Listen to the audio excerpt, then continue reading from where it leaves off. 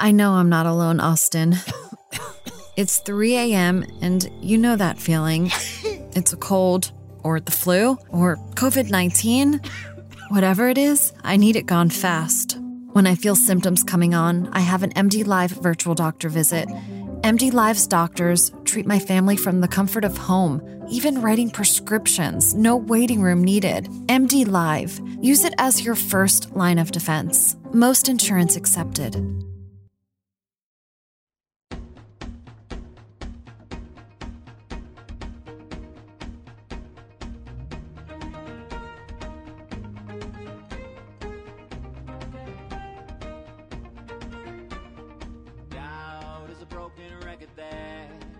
Inside my head, I try to turn it down, but I can't quite drown it out. I'm tortured every day. Welcome. Thanks so much for joining us today. You're listening to Society Bites Radio, and I'm your host, Dr. Richard Himmer. And I'm Sherry Himmer, and this is Authentically You, social interaction for the mind and soul. For the next 25 minutes, we talk about healing and growth from the inside out. Remember, you are responsible, 100% so, for your happiness, joy, and well-being, and today's topic kind of addresses that. It does, because we're going to use and go back to what we were doing in the previous segment. We're going to finish wrapping up our story about primary and secondary questions, and we kind of came to the realization that when we shift back to primary questions, these more universal questions, we focus the responsibility back on ourselves and less onto others. We get snared up in a codependency when we look at others as our responsibility. We treat them as objects, we treat them as something to fix, and we get going away from primary questions about ourselves, about our own healing, about our own process and journey through this life. So we were using the example of Micah and Tino. But before we get there, if I could interrupt, please. I did throw out a bit of a homework challenge. Oh. And the idea was to focus on, are your friends asking secondary questions? Are you asking secondary questions? Yeah. Where's the energy going there? Raising that awareness of what you hear in conversations about. And the job, and I'm going to throw it out again, the job isn't to say, oh man, you're asking secondary questions. That's terrible. Yeah. Just name it. Just be mindful. Yeah, and then like inside your head go, oh, I see this is a little conversation in your head. Yeah. Oh, I can see that as a secondary question because it's a dead end question. It doesn't really lead to a universal principle. And the way you can determine that, and this is more of a discernment gift, and it's a skill that you can develop, and that is, does the answer to that question make things better? And am I responsible for action? In other words, if you're asking a secondary question such as, what's wrong with my husband? How is that going to make things better? Because it's going to justify your position. But if you simply say, how can I work with my husband so I stay in acceptance with him? Here's one thing that's real interesting, and I've noticed this so many times. It's moving from hypothesis to theory to almost law. What I mean by that is, there are some things in our marriage that I would like to have had you change. And every time I focused on you changing that behavior, it got worse. And it isn't that you were different, it's that my perception of what you did was different. And I'm just using this because it's safe. I'm not blaming anyone else. But the minute I focused on me, you got better. Oh my gosh, you improved so much. It was marvelous how you just learned things that I wish you had known for a long time. And yes, it sounds kind of funny, but think about the questions. Think about the times where I would get so frustrated with you, and then when I started working on Richard, then I go, oh, she's just doing this. I get it. I see where she's going.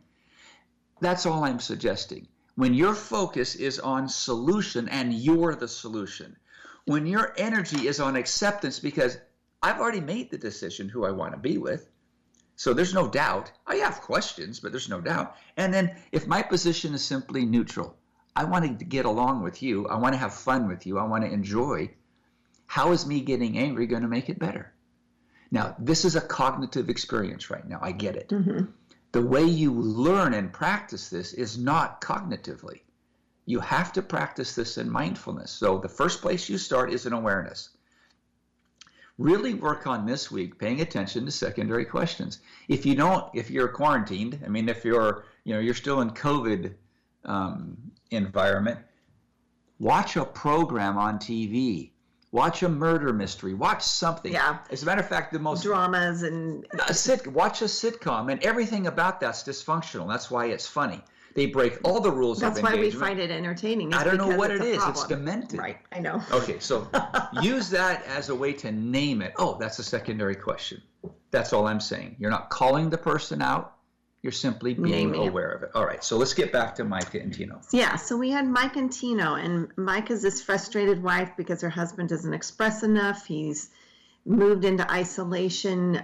She can't get enough attention and affection from him, and they're seeing a coach by the name of Dr. Holland. And he's put the drama triangle in front of them after he walked them through what a primary question is versus a secondary question. So as a review, there are 3 segments to the questions that we identified. So the primary question in identity is, who am I?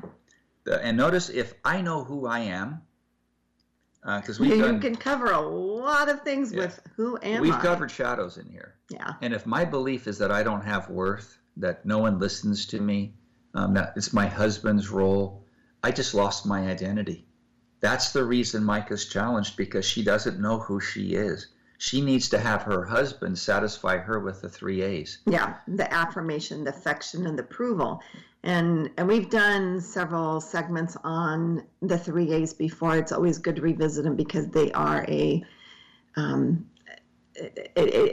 if they're not coming from a relationship of trust and respect, and if you didn't get them early enough in life, then you will seek them out in a way that is unhealthy and addictive. And nothing Micah is doing will elicit a healthy 3 A's from her husband. Nothing. It's completely collusionary. Yeah. So she's actually setting herself up for failure, then digging in her heels and deepening her neural pathway of addiction, because she's expecting her husband to do all of the changing, and she wants him to be something he is not. And the irony is that when Micah goes to Dr. Holland to get some help, it's out of that drive to fix her husband that she's even getting help. But this coach is quietly and carefully redirecting her. And he did that in the previous segment when he introduced the primary questions. And that's where we're at right now. So identity, who am I? The process. How do I heal, learn, grow, achieve? What questions do I need to ask? So if Mike is asking the questions of herself, how can I get the 3 A's without demanding my husband do it? It's a good, healthy question. I'm solution-based. Better even before that is, who am I? So there we go. And then the habitat. What habits do I need to acquire? How do I deliberately practice them? And that is usually foreign turf. Deliberately practice doesn't make sense. I'll just give a quick example. When I teach this to mothers, and I will say, okay, when are you all deliberately practicing being a mom? Usually I'm met with indignance. They're pretty upset with me. Of course, because it's like, what are you talking about? I am always a mom. I'm doing it 100% of the time, all day long. And no breaks. My response is, no, that's game time. You're in the game. Like, you're in the game 24/7. Even professionals aren't playing a game 24/7. When are you practicing on your own? When are you rejuvenating? When are you creating and carving out that ability to practice, even in mindfulness? Okay, so if you were to take that and just for a moment, we're going to just go off of a tangent of how do I deliberately practice being a healthy person? Oh, is that only when I'm doing my 30 minutes of exercise a day? No, it is a mindset. It is something I'm taking into mindfulness. So when we're talking about that word deliberate, it's deliberately like reprogramming yourself. It's not just, okay, an action I do in a small segment of time. I have a client who is now 4 or 5 weeks, 6 weeks now from vaping. One of his goals when he first called me was that he wanted to stop vaping. It was very challenging for him to do it. What happened over time was that he started little small practicing of being healthy. He started asking questions like, well, what if I'm healthy today? What does that look like? Well, vaping never entered into the imagination of being healthy. Being healthy meant, oh, then I'm able to do this and I'm able to do that. He started seeing himself do it in his imagination. He's pretending, to put another word into it, so many times that one day he called me up and he says, I quit cold turkey yesterday. I need to talk.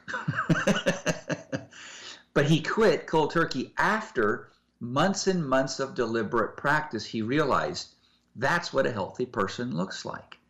And you need to understand, he wasn't doing it 30 minutes a day. He's a very young person, just out of high school. He was doing it enough, however, that he was starting to have experiences where he started to believe in the pretend mindfulness, connecting upstairs and downstairs mode. Yeah, what if I did that? And now he's starting to, he asked me a question in the last session, and he gave the answer as a 7-minute oration that he gave. It's beautiful. He clearly articulated the answer to a primary question that he was working on, and I didn't have to say a word. He was using the vocabulary found in the Models and Definitions book. That's what we're suggesting. You can do this a little bit every day at a time. It starts with being aware. Name the behavior, then visualize yourself. What if I can do this? Pretend every now and then. When you go to the restroom, when you take a shower, when you walk from point A to point B, you can have children all around you and you can still practice. So anyway. Okay, so that's more of what deliberate practice. So secondary questions or dead-end questions. On the identity issue, what are secondary questions? What's your problem? What's my problem? On the process question. How do I fix my spouse? How do I convince them to do? And then on the habitat. Why are you talking to me? Or what else can I do? I've done everything. All right, so Dr. Holland pulls out the model, and this is the drama triangle model with the focus, energy, and position, and says to her, are you focused on the solution to your relationship or on the problem? The problem. Is your energy one of acceptance or resistance to Tino and your relationship? I guess resistance. Are you coming from a position of neutrality and seeking to understand Tino and the situation, or are you biased, trying to get him to agree with your point of view? Yeah, I get it. I'm trying to get him to change. After many years of working with young couples who are doing their best in their marriage, I've learned that if they focus on answering the primary questions, they grow with each other instead of apart from each other. So then Dr. Holland explained the difference between primary and secondary questions. So a primary question, just as for review now, is to seek for universal truths and principles. Is there a God? Who am I? How can I learn, change, grow? What don't I already know? Answers to primary questions are satiable and they promote growth. But secondary questions seek for information to prove a point or to justify one's immaculate perception. Think of your friends again. Look at what you're naming. If you've got people talking to you and they're trying to get you to agree that their position's right, that they're the victim, that the other person's a bad person, those are secondary questions. So examples, what's wrong with you? How can I fix my spouse, my children, my coworkers? How come it never works for me? A rhetorical, secondary, horrible question. Why can't you change? Answers to secondary questions are insatiable. They thwart growth and are gloomy. So as the conversation continued, Mike and Tino were asked to write down 3 primary questions and share them with each other. Then collaborate their answers into 3 mutually acceptable questions that they're willing to research and answer together. Now, put in perspective here. So let's just say you are having difficulty with a relationship. It doesn't have to be a spouse. It could be a child, a grown child. It could be a friend. What if you actually did this? What if the two of you sat down and said, okay, what are 3 primary questions we want to address together? I'm going to tell a quick story. It will seem at first unrelated. It's the story of a union negotiating with the business owners. Okay, I like this. Let's go to a different scenario so we understand this principle better. It was ugly, very ugly, and the union had gone out on strike. So the workers felt that they weren't being listened to. The owners of the company, the business owners, They felt that they weren't being listened to, that these people are ungrateful, etc. You know the two sides. Both of them are, from their positions, so they're right. All right. So they brought in a consulting firm. And what the consulting firm did was they put all the union members in one room, and they put all the owners, the business owners, in the other room, and they simply had a brainstorming question and answer series, and they went for an hour. And they made a list, and they each had a list of between 20 and 25 things that they want the business to look like. They want the work environment to look like. They simply brainstormed, and they didn't worry about what the other person said, the other side said. Then what the consultants did is, we'll see you after lunch, take a 2-hour lunch. They brought in all of their answers, and they synthesized their answers. And they simply put them in random order, so there was no one side or the other. And then they brought them all back and put them in the same room. And as you would think, they sat segregated. You know, the union on one side and the business people on the other side. And then they said, all right, here's what we have found. This is what you guys want, what y'all want in your work environment. And they neutralized everybody's language. They synthesized a set of 15 or 20 points. They were identical to each other. They simply neutralized them. And they said, yes, that's what we want. And then the owners go, yeah, that's what we want. They neutralized the language of it instead of, we want them to do this so that this happens. They simply said, then we want fair pay. So let's say the union members, we want fair pay. Well, the owners are going, yeah, we want you to be paid fair too. We want the following benefit. How did the business owners word it? Do you remember? No, I don't. This has been a long time. It just came to me. The gist of the story was that when the consultant reviewed what they all wanted, they both realized they both wanted exactly the same thing. So it's really driving the minutia things back to more universal principles, which is what primary questions are about, right? Yeah. So what they got them to do was, and they threw out the minutia. They simply went over the big deal. And when they looked at everyone in the room, they just stopped, they presented their findings, and then the owners and the union people started chattering with among themselves, right? And then they said, but everything on there is what we wanted. Did you guys have any of yours? And they said, no, everything on there is what we wanted. In other words, neither party was listening. Right, and then so they were losing that vision of seeing that in the end they really want the same goal. Tino and Micah want the same thing. They want to get along. Micah wants certain specific things. Tino wants certain specific things. But when you get off the specifics and you get more to the universal principles, the principle-based, the primary questions that ask and drive you towards principles, it was probably the same. I'm curious what those questions was that they came up with. Anything that Micah really would want from Tino, if Tino felt safe, if Tino felt it was neutral, he'd probably do it for her if he could. But she was doing it in a way that compromised Tino's ability because he felt judged. Because she didn't feel safe focused. Space, right? Right. Well, when he isolated, what's the message that Micah got? So she felt compromised. So the questions that they did come up with together was, what does it mean to love each other? I love that as a primary question because Micah was probably super focused on, I want love to look like X, Y, and Z. Here's my love language. Here's my love language. I want you to do this for me. I want you to acknowledge me when I walk in the door. I want a kiss at this time of day. Blah, blah, blah. She was really bogged down at the minutia of what love looked like.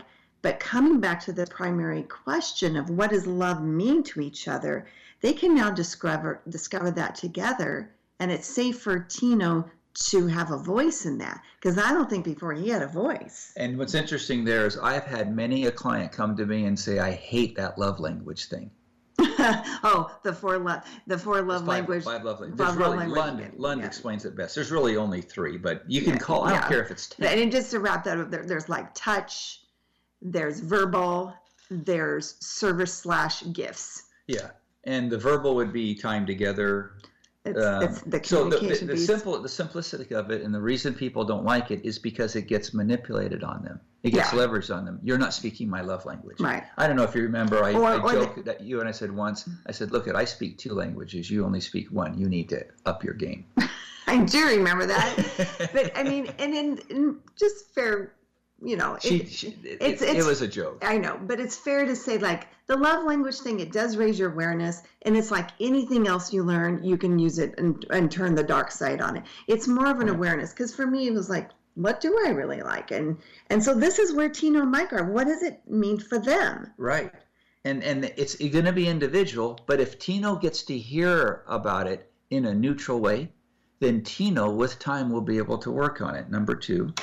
What is the purpose of marriage? Why are we together? I don't know if many couples ask that. What is the purpose of marriage? Why are we together? A lot of people say because it's about raising the kids, or we have just experienced 3 weeks of empty nesting. Yeah, so it's a really fun question to ask for ourselves, because it's so easy when the kids are in your life and in your daily that you get bogged down with marriage/family is about the kids, but we're experiencing about what is the purpose of marriage. Number 3 was, how do we build a strong relationship together?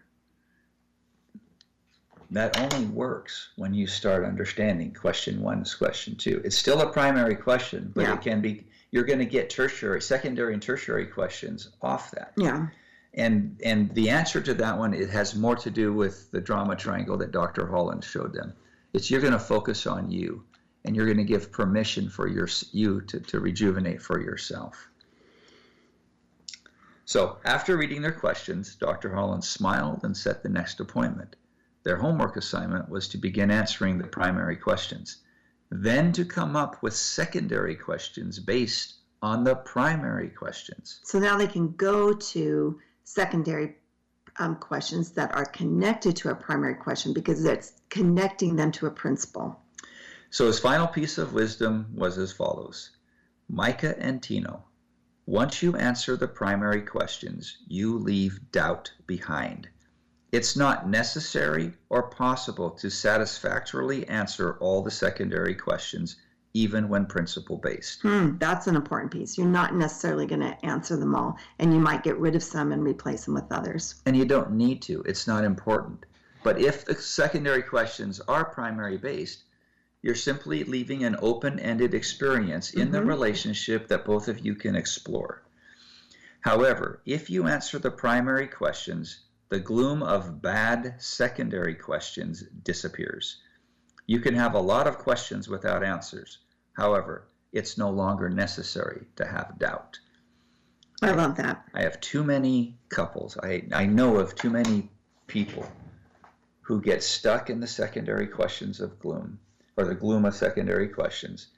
They keep asking the wrong things. They're barking up the wrong trees, and it's collusionary. They're going to be more miserable tomorrow than they are today until they can stop for a moment, get off the merry-go-round of secondary questions, and just get focused on who am I?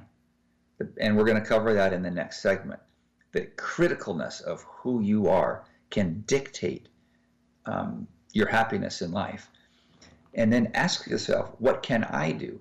And then let me share this last bit of my takeaway, and then I'd like to get some from you, Sherry. My biggest takeaway in the entire process in the last 15 years of marriage is how much I can influence your behavior by focusing on just being healthy for me. That's interesting, because as much as people get focused on fixing that other person, there's always that expectation. And I'm going to go back to when we did, I was supporting the family support group for our addiction recovery program in our church. And these women would come in, broken, abused. Their husbands are addicted to, pornography or something pernicious. They felt abandoned. They felt betrayed. And when I would sit there and, gently try to bring up that you are not going to focus on your husband, his problems, how are you going to fix them? You're going to fix yourself. And they're like, but wait, this person has broken me. I'm not the problem. I have been hurt. I have my marriage, my family life, all of that has been in the dumps because this one person has done all this bad. Right. And when I'm saying, no, you're going to fix yourself, it almost feels really harsh. It feels like a slap in the face emotionally. And then when I say, when you do that, then you invite change to not only happen for yourself, but for that other person. And when I want you to do this, I don't want you to expect them to change. But it does happen. You guys, I have a lot to say to that. We'll cover that. In the next segment, we're actually going to pick this up from a unique perspective. I'm going to tell an apocryphal story. It's legendary from the Hebrew perspective about Moses to explain another level of primary questions. So thank you so much for listening, and we'll pick this up.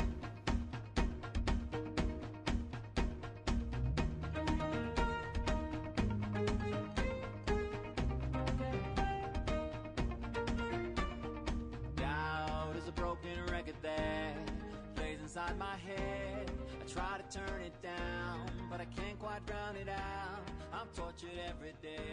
These never-ending worries pulling on my sleeve.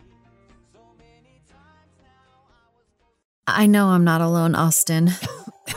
It's 3 a.m. and you know that feeling.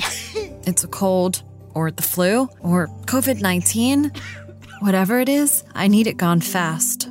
When I feel symptoms coming on, I have an MD Live virtual doctor visit. MD Live's doctors treat my family from the comfort of home, even writing prescriptions, no waiting room needed. MD Live. Use it as your first line of defense. Most insurance accepted. I know I'm not alone, Austin. It's 3 a.m. and you know that feeling. It's a cold, or the flu, or COVID-19. Whatever it is, I need it gone fast. When I feel symptoms coming on, I have an MD Live virtual doctor visit. MD Live's doctors treat my family from the comfort of home, even writing prescriptions, no waiting room needed. MD Live. Use it as your first line of defense. Most insurance accepted.